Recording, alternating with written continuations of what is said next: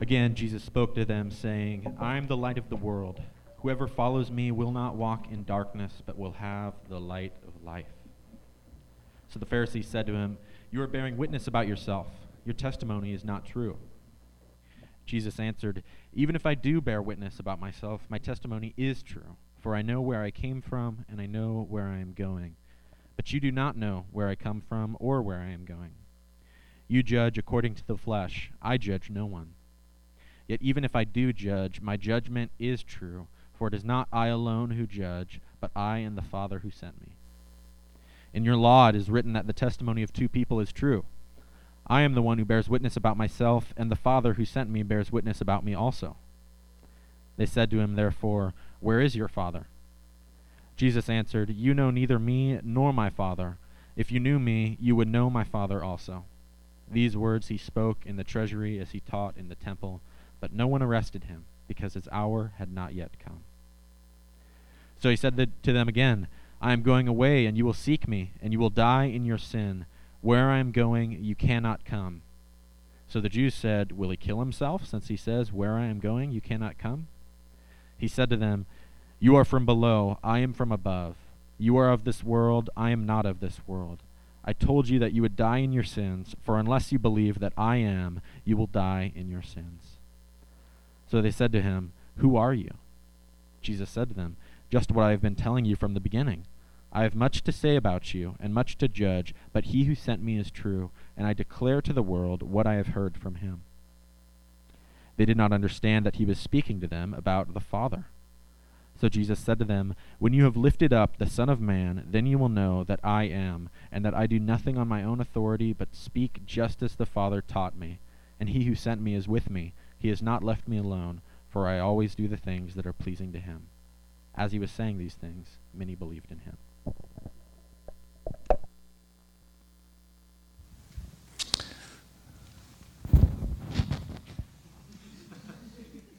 Can I talk now? Good. Thank you, Matt. Reading the scripture. Thank you for worship team for leading us to God's throne this morning. I'm going to ask for his help one more time, if you would bear with me. Father, we and I need your help through your Spirit to reveal to us more of Jesus Christ, your Son. Give us ears to hear and hearts to perceive your truth, and help me to make it clear in the way I ought to speak, to honor you, to make your word clear, helpful to us. We ask these things in Jesus' name. Amen. Can you tell the difference between darkness and light? You might say, well, that's a ridiculous question. Of course, anybody can tell the difference between dark and light. Well, Isaiah 5:20 in his day had this to say about his times. I think we might have that there, yeah. Woe to those who call evil good and good evil, who put darkness for light and light for darkness, who put bitter for sweet and sweet for bitter. It seems like our times are a lot like Isaiah's times, where people put darkness for light and light for darkness, call good evil and evil good. What they call darkness is light and light is darkness. That's why people can have such earnest and deeply felt views of morality these days that are totally out of sync with God's view of it. Because in their heart, they are sincere in opposition to God's ways because his ways appear dark to them, and their ways seem enlightened. So they would say, Christian, you're still in the dark ages. We're enlightened. That's how it seems to work these days. If you live in spiritual darkness, the light doesn't seem attractive.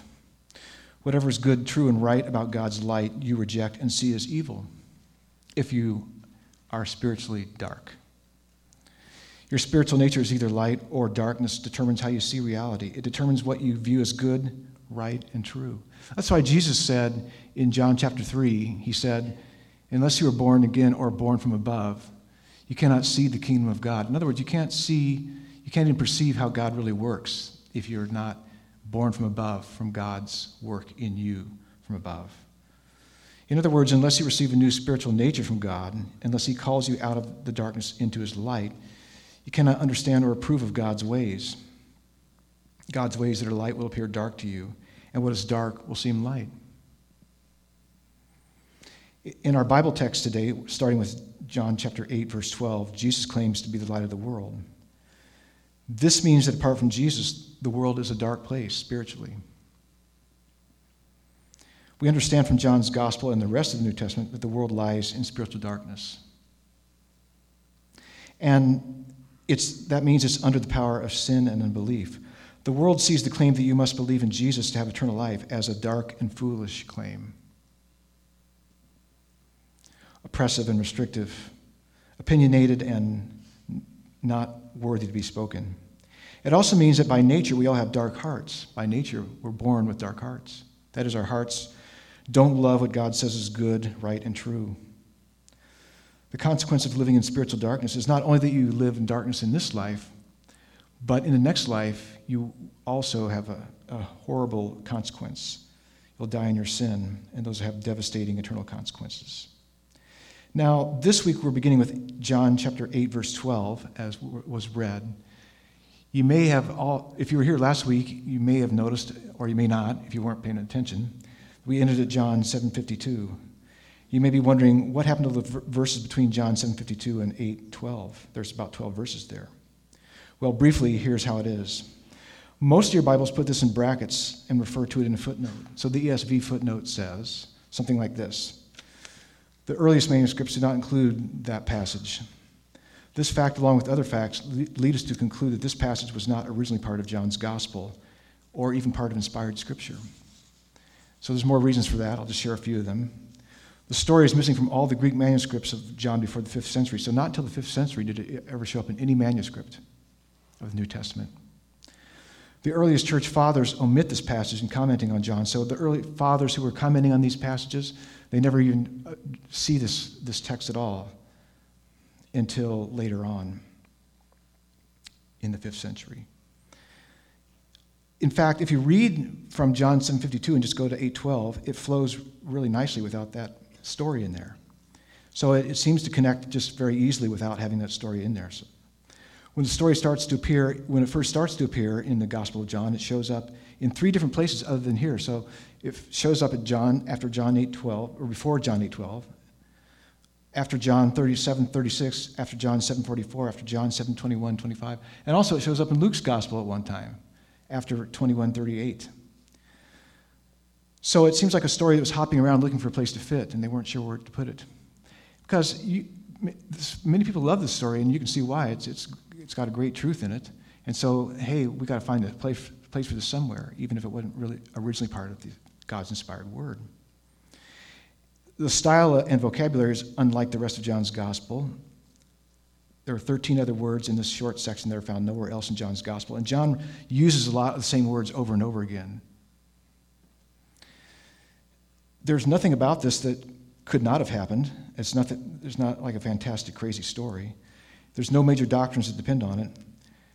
New Testament scholar Andreas Kostenberger writes this, and you know he has to be a scholar because of his name, Andreas Kostenberger. This account almost certainly was not part of the original gospel and therefore should not be regarded as part of the Christian canon, that is, of inspired scripture. Nor does inspiration extend to it. In principle, this passage is no different from other possibly authentic sayings of Jesus that may be found in New Testament apocryphal literature. In other words, it may well have actually occurred, it just was not part of God's inspired scripture, because the Bible isn't just a history book that whenever you find something new, you insert in it. God's inspired word was originally written in the first decades of the first century. And so it doesn't mean, now, in saying that this is not originally part of Scripture, doesn't mean that there are a whole bunch of other big paragraphs like this that we should just eject out of Scripture. The only other one close to it is the end of Mark's Gospel. If you've ever gotten to the end of Mark's Gospel, you see the same thing, brackets, and this is not found in the earliest manuscripts. So because we really want to only preach God's inspired word, even if it's a text that is helpful and inspiring, we believe we should only preach the inspired word of God, and we will not preach this text. If you have other questions about this, talk to me after the service if you can find me. Or talk to Matt Quintana. Really, you should talk to him really because he's the expert in all this. He taught 3 weeks on how we got our Bible, so he knows all there is to know about this. Well, chapter 8, verse 12.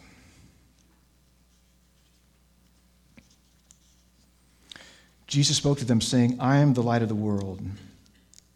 Whoever follows me will not walk in darkness, but will have the light of life. Jesus' teaching in the temple, either at the end of or soon after the Feast of Tabernacles. That's where he was back in chapter 7. It's an amazing claim for Jesus to make. So what does Jesus mean by this, and why does he make this claim? How did he expect people to understand him? What did he expect them to get when he said, I'm the light of the world? Well, there was a lighting ceremony that took place during the Feast of Tabernacles called the Illumination. 4 huge lamps were lit in the court of the women that were so bright they would shine all over Jerusalem, it said. The light from the temple area shed its glow all over Jerusalem. The light imagery was to remember God's presence with Israel in the pillar of fire in the wilderness. So in John chapter 6, Jesus says, I'm the bread of life, referring to the manna that God fed them in the wilderness. In John chapter 7, he said, if he who believes in me, rivers of living water shall flow from him. And he's talking about the water that God gave to Israel in the wilderness by making streams of water flow from a rock. So now he's talking about the light of God's presence in the wilderness, the pillar of fire that went over the tabernacle that would lead Israel where they were to go in the wilderness. So the light imagery was to remember this, and as God manifested his presence with Israel in the shining light of the pillar of cloud, pillar of fire by night, the Shekinah glory, in other words, as he led them into the desert in their journey to the promised land. So Jesus, as the light of the world, is leading his people to heaven, to his heavenly Father. I think that's what he meant them to get when he said, I'm the light of the world. And besides these Old Testament images, there are many other references to God and the Messiah as being Israel's light. So these won't be on the screen, but Psalm 27:1 says, the Lord is my light and my salvation. Isaiah 49:6, I'll make you a light for the nations, talking about the Messiah. My salvation shall reach the ends of the earth. So the Jews would think of God as light and the Messiah as light. So what has the author John said so far about Jesus' light? Well, back in chapter 1, verses 4-5, John wrote these words, in him was life, and the life was the light of men. The light shines in the darkness, and the darkness has not overcome it. So in other words, the gift of eternal life itself is called the light of men. In other words, the light of life that Jesus gives to us exposes sin's darkness and reveals what is good, right, and true. It reveals Jesus as the source of eternal life. The darkness of this world cannot overcome the light that is in Jesus. The light of eternal life cannot be destroyed by darkness, which is good news. In other words, if you have eternal life, the darkness can never extinguish it. Once you have eternal life, it'll never go out. It's a light that will last in you forever. And that had to come from Jesus from the outside. It's not something we're born with. We have to receive it from Jesus, as he'll make very clear. Verse 9 of John 1, he's the true light, which gives light to everyone who's coming into the world. The true light. In other words, the ultimate light. All the Old Testament imagery of light and that fills the Old Testament was fulfilled in Jesus. He's the light of creation. He's the light of redemption. He's God. He's Messiah. He's the one who led them in the wilderness. He's all these things, exposing sin's darkness and revealing himself as the way, the truth, and the life. So as the sun is the only self-generating source of light and life for our planet, so Jesus is the only self-generating, eternal, life-giving light for the world. Without Jesus, we can't see our sin for what it is, and we can't receive eternal life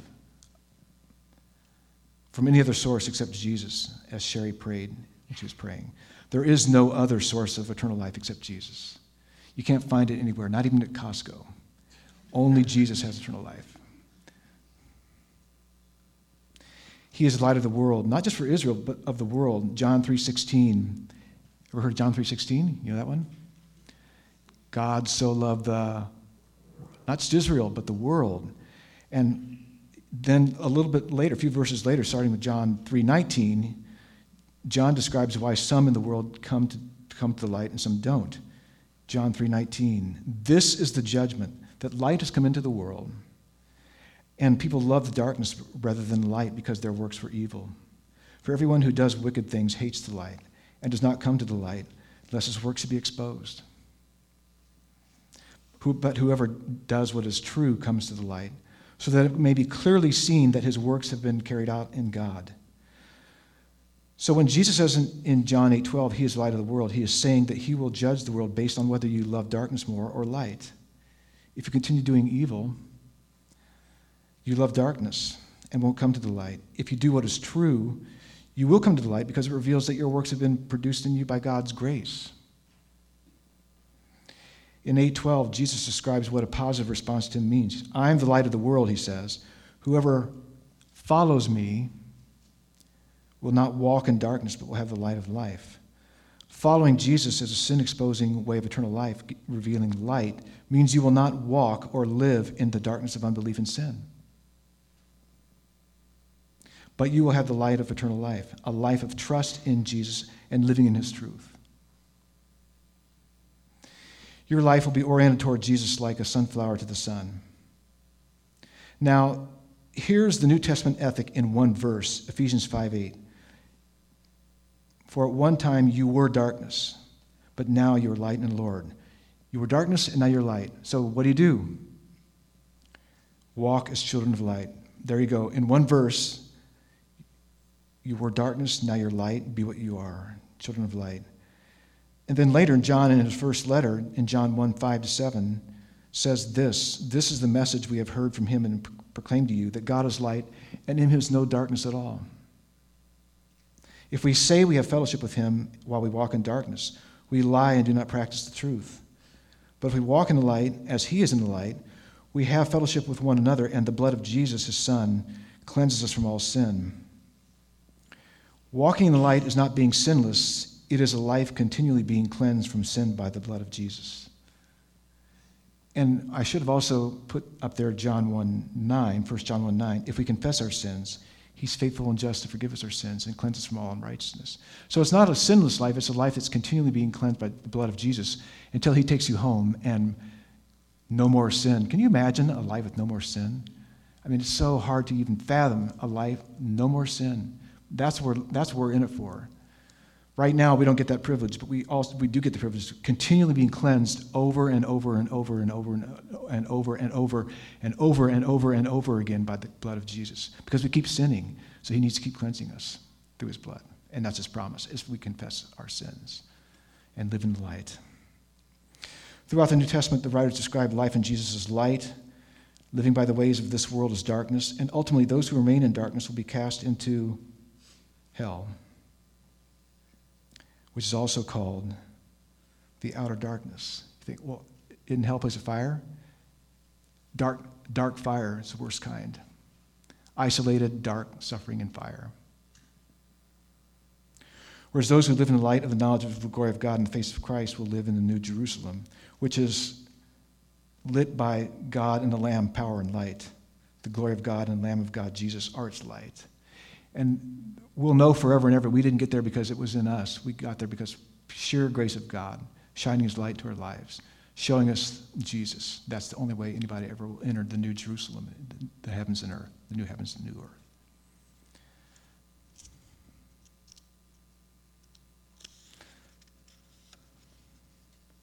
Without Jesus as our light, we don't know where we're going spiritually. We can't see what leads to eternal life or eternal death. Only Jesus can reveal this to us. The rest of this passage talks about how unbelieving people keep trying to shut out the light of Christ and remain in darkness. So the Pharisees start this at verse 13. They immediately want to deny the light and try to invalidate his claim based on a technicality. They say, oh, your witness is no good, it's not valid. You're bearing witness about yourself, your testimony is not true. And they also may be throwing Jesus' words back at him. Back in John 5:31, he said, if I alone bear witness about myself, my testimony is not true. Back in chapter 5, Jesus had been saying everything he said was just what the Father God wanted him to speak. So he was saying if he went on his own and didn't say what the Father said, that it wouldn't be valid. But he says over and over again, I only say what the Father gave me to speak. So that's what he's saying in chapter 5. And they throw that back at him. And in verse 14, Jesus says, you know what? Even if I do bear witness about myself, my testimony is true, for I know where I came from and where I'm going. But you do not know where I come from or where I'm going. He's basing the validity of his testimony on his origin and destination, that he knows he came from the Father and will return to the Father. So in this sense, his testimony is true. As a son of God, he can make this claim. The fact they are ignorant of it doesn't invalidate the testimony. Son of God and God is a pretty good team for true testimony. And in verse 15, he says, you're judging according to the flesh. I judge no one. Yet even if I do judge, my judgment is true, for it is not I alone who judge, but I and the Father who sent me. In other words, the Pharisees judge according to human standards. Their judgment is controlled by fallen human wisdom, so they can only judge wrongly. They get it wrong every time. Jesus judges no one, that is, no one according to their way of judgment. But if he does judge, his judgment is true because he's not alone in it. He and the Father who sent him. Over and over again, you just keep seeing Jesus keeps saying over and over again, I and the Father, I only do what the Father does, I only say what the Father says, I only speak what the Father speaks, I only judge what the Father judges. Jesus never steps outside from the Father's will. Obviously, because he and the Father are one God, Father, Son, Holy Spirit. And so there's no way he would ever deviate from the Father's judgment. And so how absurd that the testimony of the light of the world and his Father, whose judgments are perfect and true, is being scrutinized by these who judge according to the dark standards of this world, the dark, infallible, and corrupt human standards. And so it is today. Those who live in spiritual darkness think they have enlightened judgment, but they can only produce dark judgments. Whatever God says is true, the dark world says is false. Whatever God says is good, our dark world calls evil. Whatever God says is wise, our dark world calls foolish. Verse 17, Jesus says, in your law it's written that the testimony of two people is true. I'm the one who bears witness about myself, and the Father who sent me also bears witness about me. Jesus says that even by the law standards, he is able to bear witness about himself as well as the Father who sent him, because, once again, it's he and the Father.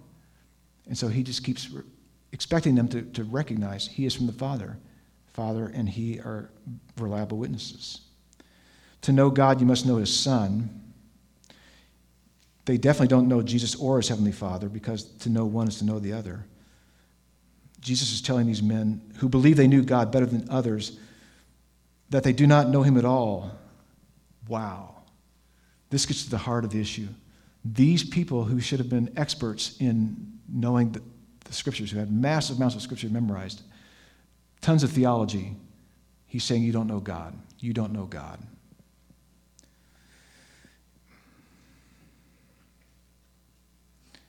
And if you don't know God, you'll never know his Son. And to know God, you have to know his Son. They get this was his meaning because in the next verse, in verse 20, John says they would have arrested him if they could. So verse 20, these words he spoke in the treasury as he taught in the temple, but no one arrested him because his hour had not yet come. So this terribly offensive statement by Jesus, they would love to have him arrested as they reject what he claims, and he has said they don't know God. The treasury in the court of women was a highly public setting. In other words, tons of people were there. They're all hearing this, and they feel, oh, gosh, we can't arrest him now because people are listening to him, and we'll look bad on our record. This will never fly if we arrest him now. But behind it, John says the reason they couldn't arrest him was because his hour had not yet come. It was not God's time for him to be put to death, which is what his arrest would result in. God's in control of the timing for Jesus to complete his mission. Starting with verse 21, Jesus exposes those who don't believe as those who will die in their sin. This is the huge issue. They're going to die in their sin. These people who are experts in theology and who are the most esteemed teachers. He says to them in verse 21, I'm going away and you will seek me, and you will die in your sin. Where I'm going, you cannot come. Now, why does he say that they will seek him? The language there would indicate they keep seeking him. They're going to keep seeking him. Why does he say they're going to keep seeking him?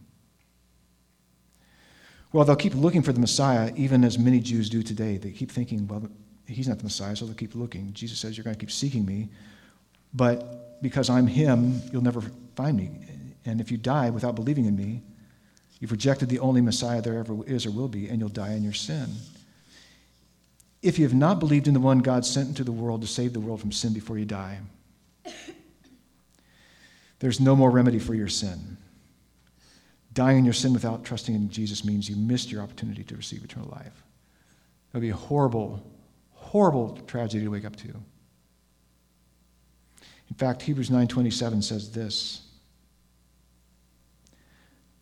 it is appointed for man to die once, and after that comes judgment. But didn't Jesus just say back in verse 15, I judge no one?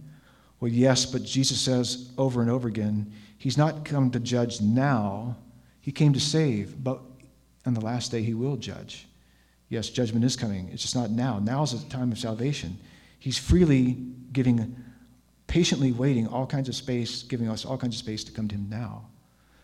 He will judge eventually, but not now. When he speaks about not judging, this is what he means. For those who live in darkness and love living in it, they mistake God's patience and waiting and kindness in delaying judgment to mean that Jesus won't judge it at all. But as Jesus says in John 12:47 and 48, John 12:47 and 48 says, Jesus says this, if anyone hears my words and does not keep them, I do not judge him now, in other words. For I did not come to judge the world, but to save the world.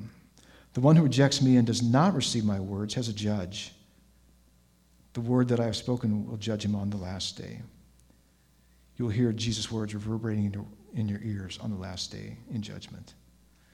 Now, are you planning for retirement? I keep getting all these alarming. Are you saving up enough for retirement? Are you planning for retirement? Oh, trying to freak you out and make you, we'll sell you something to get you ready for retirement.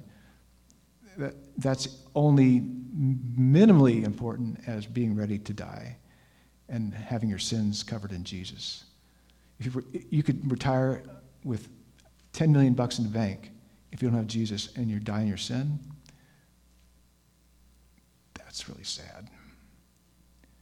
And you have a huge wake-up call coming. Verse 22. So the Jews said, will he kill himself, since he says, where I'm going you cannot come? He said to them, you are from below, I'm from above. You are of this world, I am not of this world. I told you that you would die in your sins. Third time Jesus has said this in a few verses. For unless you believe that I am he, or that I am, you will die in your sins. The last time Jesus spoke these words, where I am you cannot come, they thought he meant he was going to take off and teach the Gentiles. This time they think he means he will kill himself. They're mocking him because they believe if you killed yourself, you go to hell. The worst place in hell, that's what they thought. They think, well, we know we're not going to hell, so it must be he's going to kill himself. That must be what Jesus means. Ha, Jesus. In another sense, they're right, since he will go away by dying, but not by suicide, but by voluntarily laying down his life in obedience to the Father. By taking our judgment in his death, we won't go to hell if we believe in him. He answers their distortions and mocking of his words by declaring that the difference between them and him is that they are from below, they are from this world, and he is from above, from heaven, his Father. To be of this world doesn't just mean living on this planet. To be of this world means you're spiritually part of the dark realm of rebellion against God. You are living in the spiritual darkness of this world. The only way to be transferred out of this domain of darkness, to be being fitted for the above realm, the kingdom of light of God's glory, is through faith in Jesus. They were, just like every other person who has ever lived, been born spiritually dead in spiritual darkness. That's what we're born, the way we're born, into that darkness. They could not change their being from below or of this world by any of their own efforts. To be from above or not of this world can only be by faith in the one who is from above, the true light coming into this world, Jesus, the Son of God. All who remain from below or of this world or in darkness will die in their sins unless they believe what Jesus says about himself. All who remain in darkness will die in their sins unless they believe what Jesus says about himself. And what does he say about himself? Well, the original language here is simply, unless you believe that I am. Your English versions all want to put something after that. And that can be okay if the context demands it. They say, I am he, or I am who I say I am, who I claim to be. If the context requires it, that's okay to translate it that way, but to add those words, the context needs to require it. Here, John has recorded several of these I am statements by Jesus, leading up to one in John 8:58, where it's very clear he means to refer to himself as I am. This is what God told Moses to tell Israel his name was. Moses said, if they ask me who spoke to me, who shall I tell them talk to me? He said, tell them I am talk to you. My name is I am. So this is who Jesus is, what he's claiming here. I am God. I'm the God-man. Unless you believe Jesus is the God-man, you will die in your sins.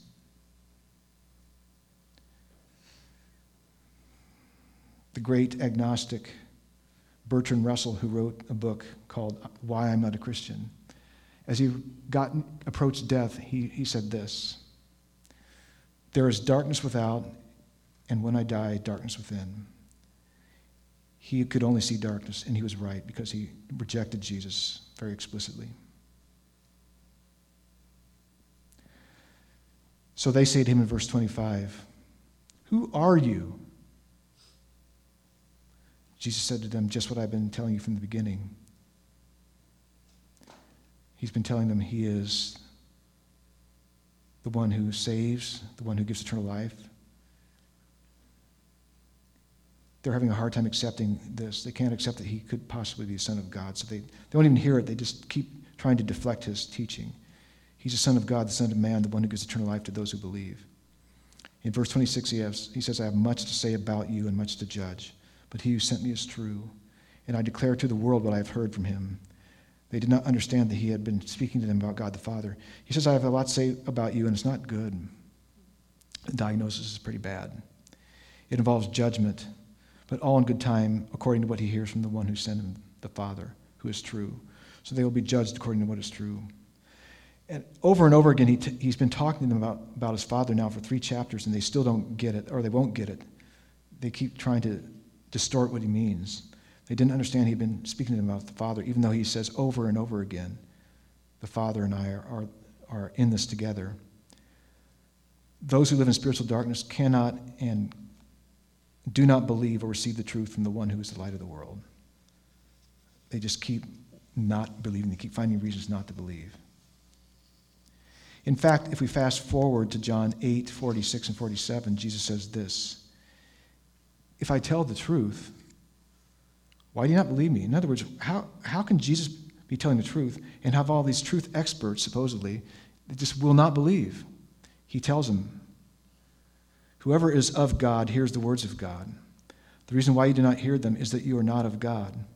So to be of God is to have been born from above, to have the light of life, a child of God. You need a light-friendly nature, spiritual solar panels that receive sunlight, truth.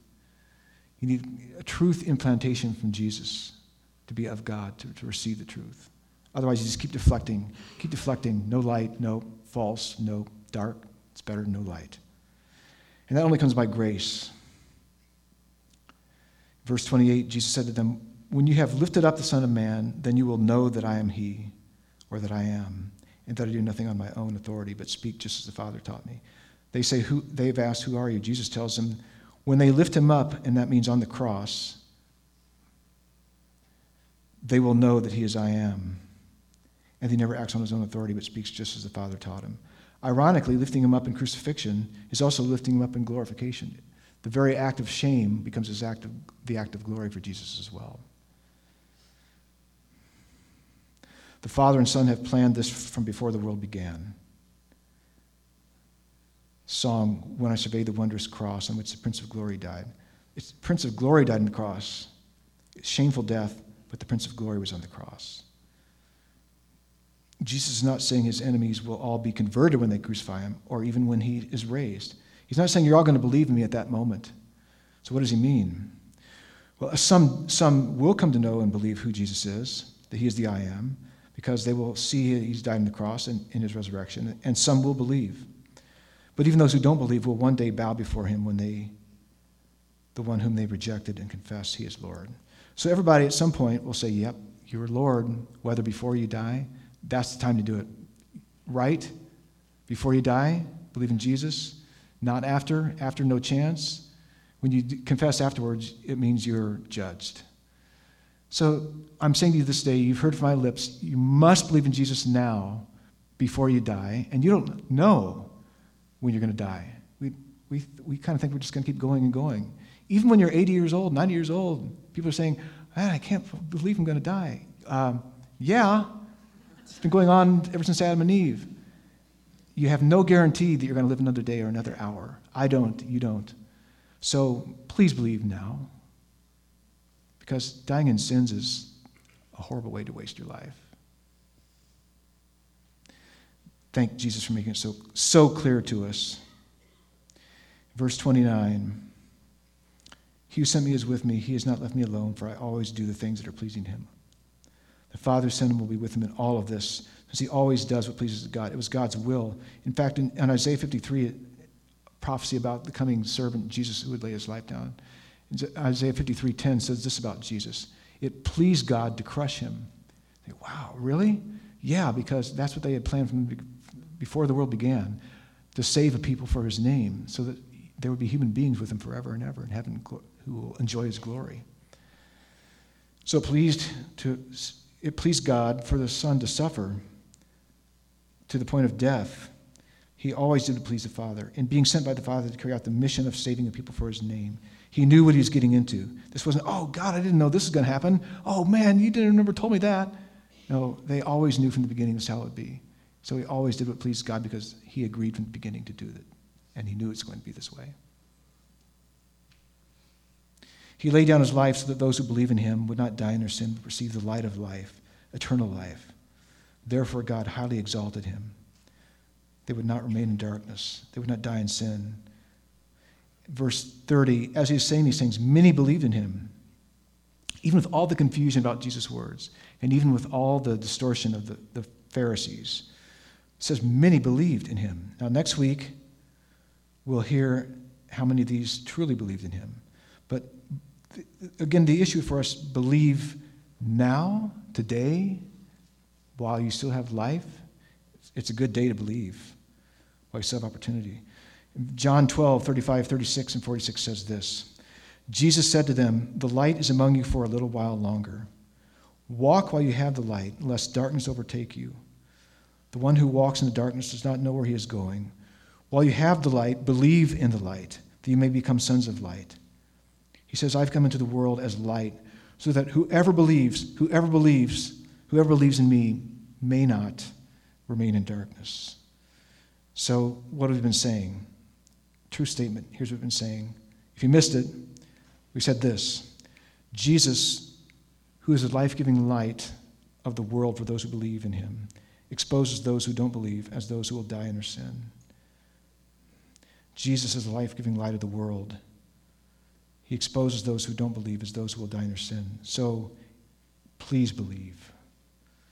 The gospel is the MRI that reveals the deadly cancer of spiritual darkness. It is the laser light treatment that kills the sin that would kill you and implants the life-giving light in you. Thank Jesus. If you know him, if you've believed in him, that's grace. If you haven't yet, today would be a great day to believe. Father, sender of Jesus, we thank you that his mission has been successful. It's not over yet because you've given us who've seen his light, literally, because we've believed in him and seen he is the way, the truth, and the life. He is the way out of darkness. He is the way out of hell into heaven. He is the way from death to life. He's the way from sin to righteousness. He's the way from corruption to holiness. He's the way to live forever with you in eternity.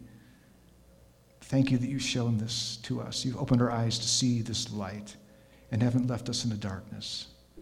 Thank you, Father, for so great a gift. I do pray, Father, for everyone here today. No one will leave here without understanding clearly you must believe in Jesus Christ to have life. We ask these things in his name. Amen.